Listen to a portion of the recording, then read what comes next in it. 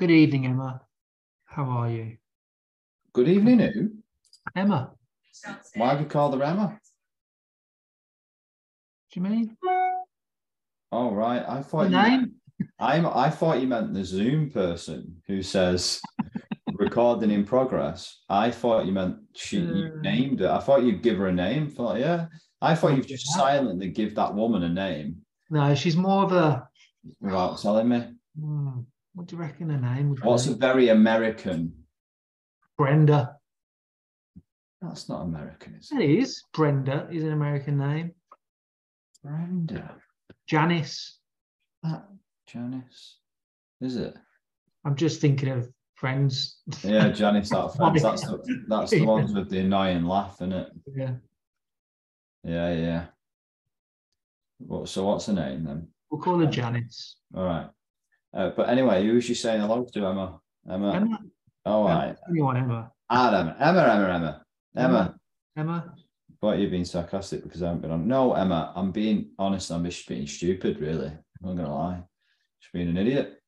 Wow. But I genuinely thought you named the woman on Zoom. But anyway, this has gone on far too long. It has, yeah. Right then. How do you go about setting goals in a monthly review for pairs coaching, separately, in the same meeting, or together?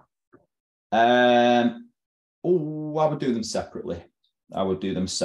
Get to know them separately from a goal setting perspective, because you'll find they'll probably open up a little bit more on their own. And then a decent little question at the end is, like, how do you want to create accountability for these goals? And they might then turn around and go, actually, it'll be good to kind of tell someone else, and they might end up telling each other and kind of make a bit of commitment together and so on. So it's a good way of going about it whenever I've done it in the past. So on their own, and then give them the option then to share them with each other. This is a good question, this, by the way. It sounds so simple and basic, but this is a good question. How can I help a client value my service?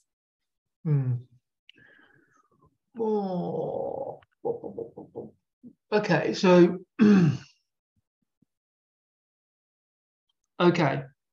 where should we start with this?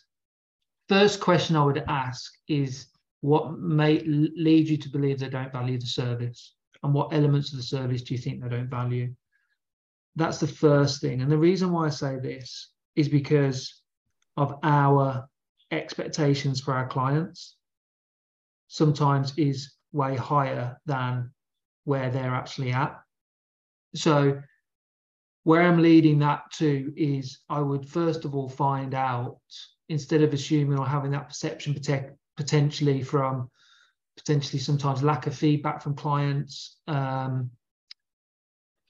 would seek to understand that from that particular client. So, and it doesn't have to be kind of a survey, but what I would probably do is something similar to, it doesn't have to be exactly, but something similar to the accountability doc. And for people who haven't seen that or know what it is yet, it's basically, you have 4 very simple questions that you can adapt for the client and for the market you serve, where it's basically kind of, you rate them, how adherent they are on the different elements of your service, from face-to-face coaching to training away from you to nutrition adherence, so forth and so forth. So you kind of mark them down on a face-to-face perspective, they always turn up on time, they never really miss a session. So that would be a 3, which is, 100% adherent. 2 would be, every month they may miss one or 2. And a 1 would be, they're really shocking. It's almost the point where I'm considering getting rid of them, so to speak, right? So you rate them in those, in the elements of your service. And then what really is crucial, I think, is that you then give them the same questions and get them to rate themselves. The reason for that is because you can kind of see from their perspective how well they feel they are doing in those different areas. And then you can almost cross-reference that with how you feel they're doing.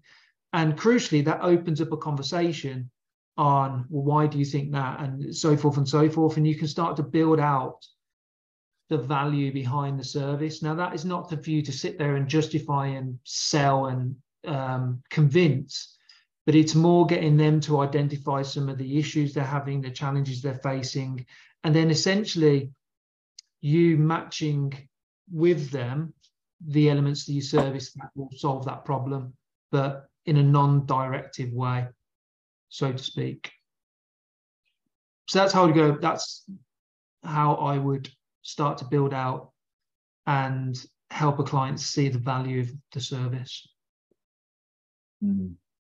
Anything you add? The only thing that I would add is that your hoodie looks like you are wearing sheep's. Well, literally. You look like a fucking. You actually look like a sheep. Please let me take a photo of this. I actually bought. You bought a sheep's blubber. No, to put the hood back up. Warmest thing. Put the hood back up. Put the hood back up so you look like a fucking sheep again. Because you really look like a sheep. Because you bought. I don't think I'm a sheep. So there you go. Sorry. Why has he just disappeared? Is he taking it off? I thought I'd give him a complex blessing. Anyway, get back to the question, please. I had a question. Why do you look like a sheep? That was the fucking question. Because I'm wearing a sheep-esque type jumper. Well, I mean, what other answer do you want? You better not go to Wales in that. What other answer do you want? Huh? It's a bit of a stupid question if you think about it. Why do you look like a sheep? Well, I'm wearing a woolly jumper. Oh, do you want to say that joke again? You better not go to Wales in that. Oh, come on. That was a joke.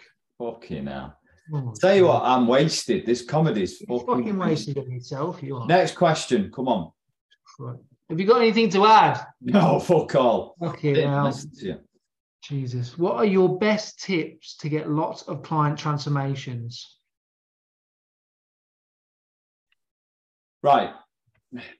The first tip is, if that is something that you want to focus on and be known for, then your marketing, in my opinion, should shout and scream that.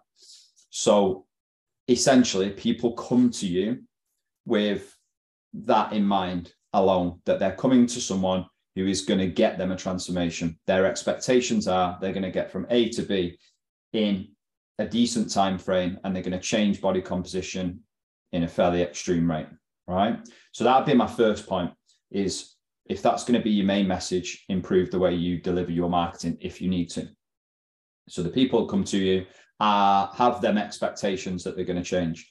Now, apart from that, the principles of coaching, where I stand with it, remain the same. You understand the person. You're relentless in understanding the person within your onboarding process, and you get to know them that well, that there's a high level of trust. Yes, you understand their expectations, but you also can understand what they're up against, their environments, their habits, their behaviors, their training age, their confidence, their levels of self-efficacy. Like, you understand everything of it, so you can give them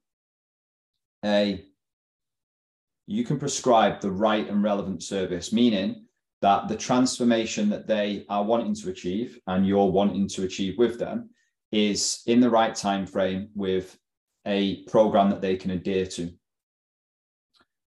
So the principles of coaching would remain the same, whether it's a transformation or not, in my opinion. So the best tips to do that is make sure that you understand them, you understand everything that they're up against, and you build a program and service to get them that transformation, but in the relevant time frame with the relevant program and the relevant service. Nothing really changes for me from that side of things. Yeah, so they'd be my best tips, like improve your marketing and make sure that, and it's genuinely no different from coaching in any other angle. The difference is that I'm going to make an assumption here that you're looking elsewhere at other coaches and going, right, well, they're getting loads of transformations. How can I do that? The majority of other coaches that probably you're comparing yourself to, if you are doing, a lot of the time do not understand the client well enough, because it's been a quick transition into the business. They've dictated a high deficit, a high output. They've got them doing a hell of a lot of cardio, all of that type of stuff to get them to achieve that transformation in a short period of time frame. And some people might be fine with that, but most people cannot adhere to it and therefore drop off or struggle and so on. So all I would say is my best tips is make sure that your marketing's bang on. in terms of the expectations of people coming to you. Your onboarding gathers the right understanding about someone so you can prescribe the right and relevant service. And then within your business, my last point on this is that for transformations and for people who want to do extreme kind of body composition change in a short space of time, for the majority of people, you're going to have to make sure that within your business is a high level of accountability. And how you create that is down to you. That would be my view and opinion. What would you say, Nick?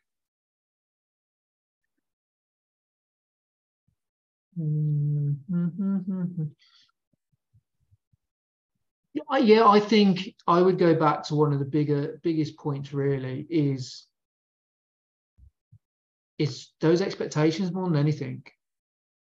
Because look, I mean, what are your best tips to get lots of client transformations? Well, it's them adhering to, you know, when you talk about transformations, you're probably talking about weight loss more so, but yeah, it's how adherent the clients are, and that will come through your marketing, and that will come through you. Almost, I think when it comes to like, and when I say transformations, I immediately think like an 8-week, 12-week, 6-month transformation program people are buying, so they're buying the end result. But with that, you've got to be really incredibly clear on the expectation. So it's not. So I think this flips around a little bit in regards to, instead of matching the service to the person, you matching the person to the service. That's not to say you can't get great transformations. I mean, obviously you can get amazing transformations without selling that on your front end, but it really depends on, yeah, the expectations you kind of set and how you go about it with people. Yeah, because look, I mean, getting transformations, it's just you work from the principles. I mean, that's about as simple as that. The easiest route to get lots of client transformations is to tell people exactly what they need to do and basically force a level of accountability onto them so they adhere to it, but accept that it'll be for a short space of time only, in most cases, right? That's the easiest route to get lots of client transformations. But for me, like, and again, I've done that. I did that for 5-6 years. And I wasn't then comfortable on the back end of that when I seen someone 6 months down the line when they piled that weight back on. And that helped me change my whole kind of philosophy around in and around coaching and what I wanted to stand for and everything, because I just didn't think it was right. Like the majority of coaches will shout and scream about how shit, let's say, Weight Watchers, Slimming World is, and other products and services and all of that, because people pile the weight back on, it's restrictive and all of that. But a hell of a lot of transformation coaches create exactly the same environment for most people, and they just pile that weight back on. And I did that for about 3 or 4 years as a coach. And looking back, it makes me cringe slightly at the dictated style that I delivered. So do I feel that you can get lots of client transformations with that kind of non-directive pull style, that coaching style, that understanding them and being realistic and delivering a service that meets their needs and fits into their life? 1,000,000%, yeah. And I think that's the only way to go about it these days, in my opinion. Next question, please. Oh no, it's my question. We sell results. Do you think it's important? Very similar question. Do you think it's important to sell a monthly online coaching service as a program with an end date? Example, 3 to 6 month program, so that the client has an end date to aim for. Then there would be an option to continue if the client wanted and needed. Do I think it's important for them to have an aim and a focus? Yes, incredibly important. Do I think I guess it's the way you just present it more than anything. Yeah, I guess it's like the minimum terms people sign up for. So would I word it as an end date? No, I wouldn't. Would I show them the roadmap of what to expect over the next 3 to 6 months and what would affect results along the road? Similar to what we said previously. Yes, I would. So do I think it's important? Yes, but I think it depends on the way you present that on the front end more so. So yes, essentially. let's dig into that a little bit. Okay, let's. What's a twat? The reason why I say that is because them two questions were pretty similar, and the way we answer that, if no one's in the academy, they're like, I don't really get it. So when we start to say prescribing to the need of the client, and then obviously delivering a service that meets their needs and wants in the time frame that's realistic and achievable and all of that type of stuff, what do you give an example? Say that again. Fucking wanker. You absolute wanker. I thought you were going to answer your own question. No, I wasn't. I was asking you the Stop question. listening. Your question. When we say prescribing to the need of the client, creating and mapping out a journey, and that might be 3, 6 months, 12 months or whatever, what would you consider? Because if someone listening to this would go, actually, you just said about that, about transformations and about making it, understanding them and packaging out a service that meets their needs. Now you're saying the same again here, but you are saying an end date. So what do you actually mean? How can you position? I think it comes down to different services that you offer, essentially. So if I'm working with someone one-to-one and I'm offering a bespoke service, and obviously with more of a bespoke service comes more time you invest into the person for designing that service for the person sitting in front of you, so to speak. And so that would be a higher premium, in my opinion, on what you would charge, because it's more time invested into that person, versus almost like, I don't want to call it cookie cutter, because obviously you offering a transformation can be slightly personalized, but it's obviously a framework that you work from. Everybody signs up for a certain amount of time. There's an end date. They go through a certain pattern of procedures, etc. So I think when it comes to that, it depends on what type of service you're offering. And so, as an example, when you're offering that bespoke service that you're tailoring the program to, well, the only way you're going to be able to tailor it is by understanding the person. Your only way you're going to understand the person is for them to go through a process to get to the point where you're prescribing the program that meets their wants, needs, and is going to give them what they want.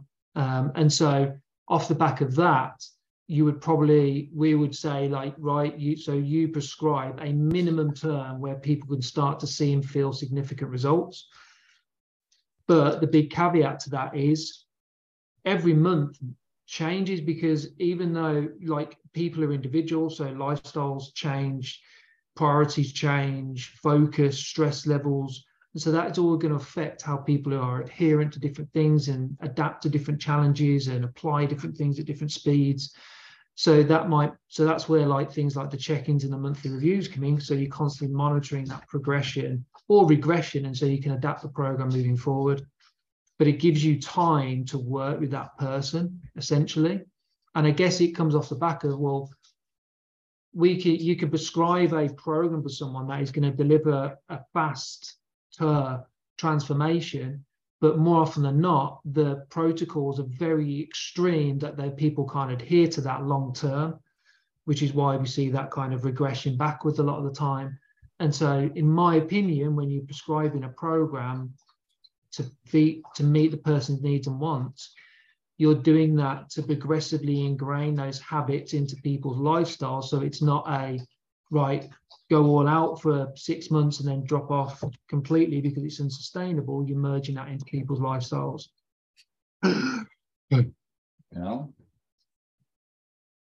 Spitting bars there, weren't you? Yeah. So you didn't listen. Say that again. You didn't fucking listen, did you? No. Well done, though. Thanks for. No, I did listen. Did you write it down as well? I hope you did. I don't need to write that down. I've gone through them harsh lessons. Yeah, and I think what's important to realise about that, when I take the piss on Instagram, I think I've actually started. Remember the photo that I sent you on Saturday? The title of the reel that I put was the cookie cutter cunt plan or something like that. Yeah, the cookie cutter cunt fest. That's what the title of the reel was. So I was writing about exactly this on Saturday to put into a post because there's too many coaches or personal trainers out there that think that personalized coaching is 10,000 steps, check-in Fridays, programs on my app, MyFitnessPal, and then you're in a 20% deficit, and this is how we're going to track it. Like, I thought that was personalized coaching. And I actually was, in my opinion, at that point, was delivering a higher service and better quality coaching than the majority of PTs in the gym. And I was charging for that. But actually, what Nick's just said is how it flexes, how we need to understand that actually 10,000 steps might not be that right for that person. That check-in might not be right for that person. There should maybe a specific focus that needs to be on that check-in, like sleep, because that's a contextual cue for their nutrition. And MyFitnessPal might not be the right method for them. A lot of the time, we just assume and package this, like Nick said before, a service and fit a client into the service instead of reverse. And the more we do that, the more difficult it's going to be to get adherence from people. And actually, the more we start to understand the person and prescribe what a person wants and needs, but understand them well enough to go, actually, this is the length of time that's going to achieve the results. And it's going to be this level of deficit. And actually, this is when it's going to change. That's complex, but behavior change is complex. Coaching is complex. People are complex. But most people in our industry think it's just as simple as packaging up this service that I've just turned around and said before and then charging for that and thinking that's good enough when it's fucking not. All right, Nick? Next question. Sam's just added on. I think I'm thinking from more of a sales and marketing of getting people results in 3 months with my program. If you have evidence of that, absolutely. Like if you have evidence of that and you can like absolutely say it, yeah, 1,000,000%. So this is the person who comes into the service. These are the problems that they have. This is what they're usually up against in general. And this is what the results they get in this amount of time. Yeah, if you can describe that, and you can absolutely market that 1,000,000%. And I don't think there's any, like Nick said before, I don't think there's anything wrong in having an endpoint or displaying or marketing an endpoint. It does set the expectations, but then what you're doing then is still fitting that client to the program. So you just got to be careful with it, in my opinion, from a coaching client-centered perspective. When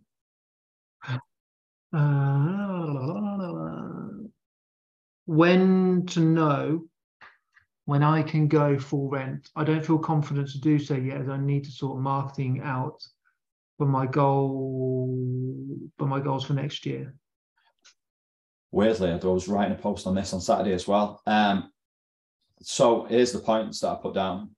So first of all, if you're thinking about it, in a lot of ways, I would just go for it and give yourself, obviously, the financial kind of security that you've got, I don't know, 2-3 months there to fall back on in terms of rent. But I would just go for it, because then 9 times out of 10, it dials up pressure and you have to go out there and do the stuff that you wasn't potentially doing in a consistent way before you went on to rent. But my tips would be have at least 3 months metrics behind you to measure leads, inquiries, joiners, leavers, and all of that, just so you've got some traction of kind of some evidence that actually, if I do this, this is what it brings me in terms of leads, inquiries, conversations, joiners, leavers, and all of that. Understand what you'll need to allow for the extra costs in terms of put the cost into your budget so you can break that down, and in terms of how many people you would need. So break that down into the people and service that you need to cover that cost. You want to create an ideal week without them shifts within your commercial gym, so you can start to have a bit of a vision of what that looks like for moving forward. Whether you're going to fill 4 hours of them, whether you're going to work a little bit more on business or in different projects, like I'd have a picture of that as well moving forward. You potentially then, I would plan some maybe new ways of working in some of that time that you have back. So if you're not consistent at the moment in certain things like marketing, maybe you want to, I don't know, get some automation done on all of the admin or on business, maybe you start to factor that into your ideal week. And then the only other 2 things that I would say is that make sure that you've got a marketing plan that doesn't rely on classes and inductions, because a lot of PTs do that when they're on shifts, which is understandable. I would do the same, but make sure you've got a marketing plan that doesn't rely on them. Yeah, and as I said at the start, take the risk. It'll kick you up the arse to do more of the things you should be doing anyway. That would be my advice. Anything you would add, Nick?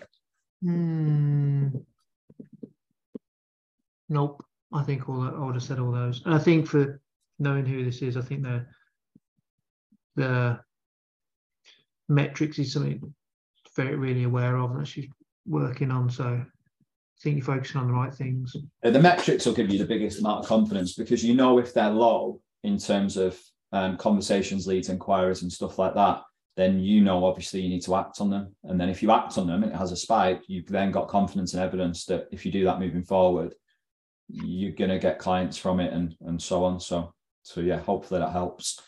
The last question, I think this is it? What's the best way to dig into exploring clients' values, both one-to-one and small group clients? Like it.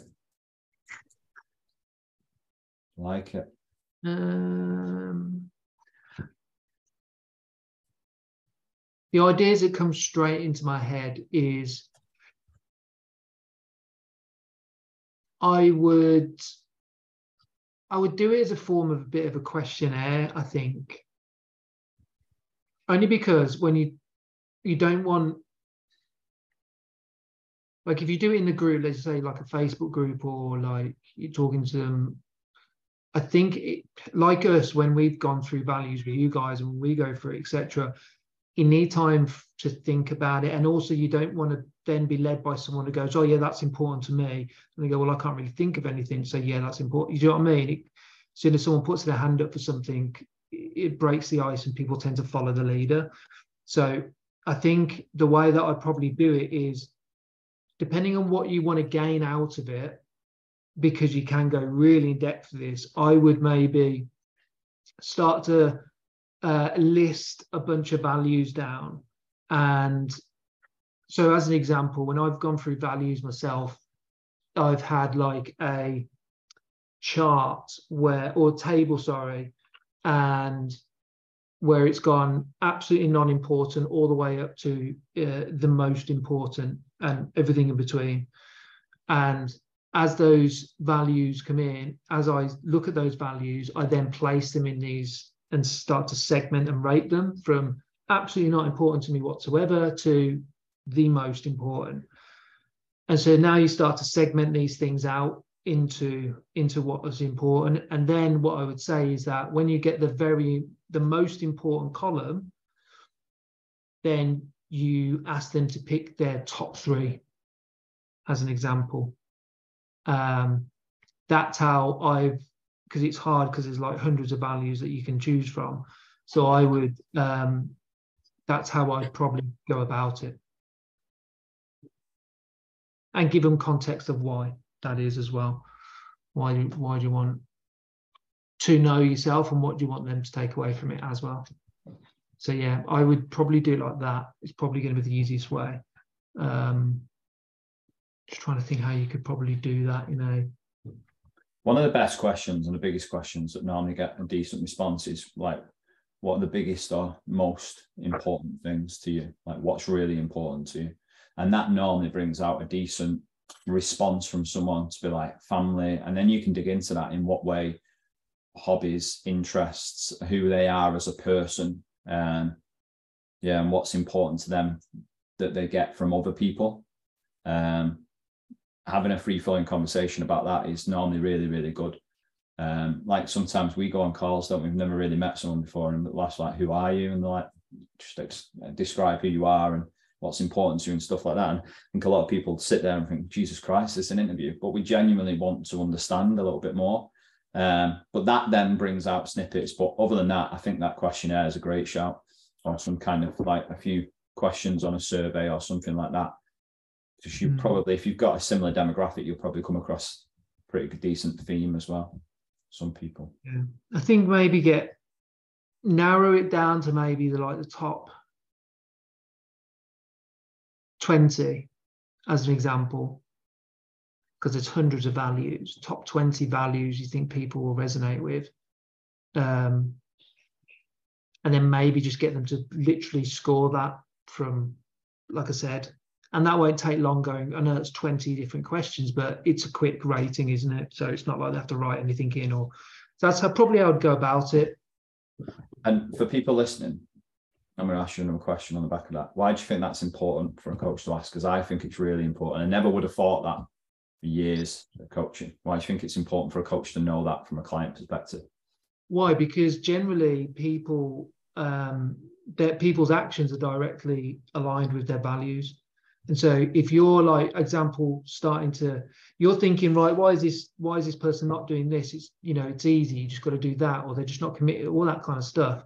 Well, their values might be pulling them away from doing that because something's more important to them at that point. So if you don't understand that, then it's going to be hard for you to relate to that person and have any type of empathy with what they're going through, and then adjust kind of how you go about things. And also, I can't remember where this quote was from or but a lot of the time we judge our clients based on their behavior and not the person they are. And that can lead you down a road of resentment towards people as well, because you expect and want more for people, and you start to get frustrated. And again, that starts to widen the gap between you and your clients versus bringing the gap smaller and smaller, so you've got a good relationship to be able to coach from. Just try to keep this quote in my mind. I just took that quote and then turned it into something of my own. I'm going to put it on Instagram and claim it as mine. Just letting you know. That's 9% of your shares, isn't it? Any more questions? Because I think there's quite a few been on tonight. I don't know if they're still there. Any more questions going? Emma, if you're still there, does that help? And for anyone listening back to the podcast, we're live on our Facebook group. That's why I'm asking. And it's not Emma. Well, I don't know. Well, it might be in the, who knows? I mean,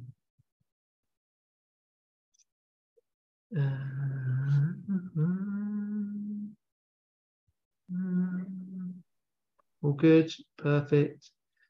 Emma, if you want to ping over any ideas, just drop us an email, mate, and we can go back and forth a little bit. Good stuff, Sam. Right, I think we're all good. This week. Yeah. Right, see you in a bit. Good night, Anthony. Sheep. Twat.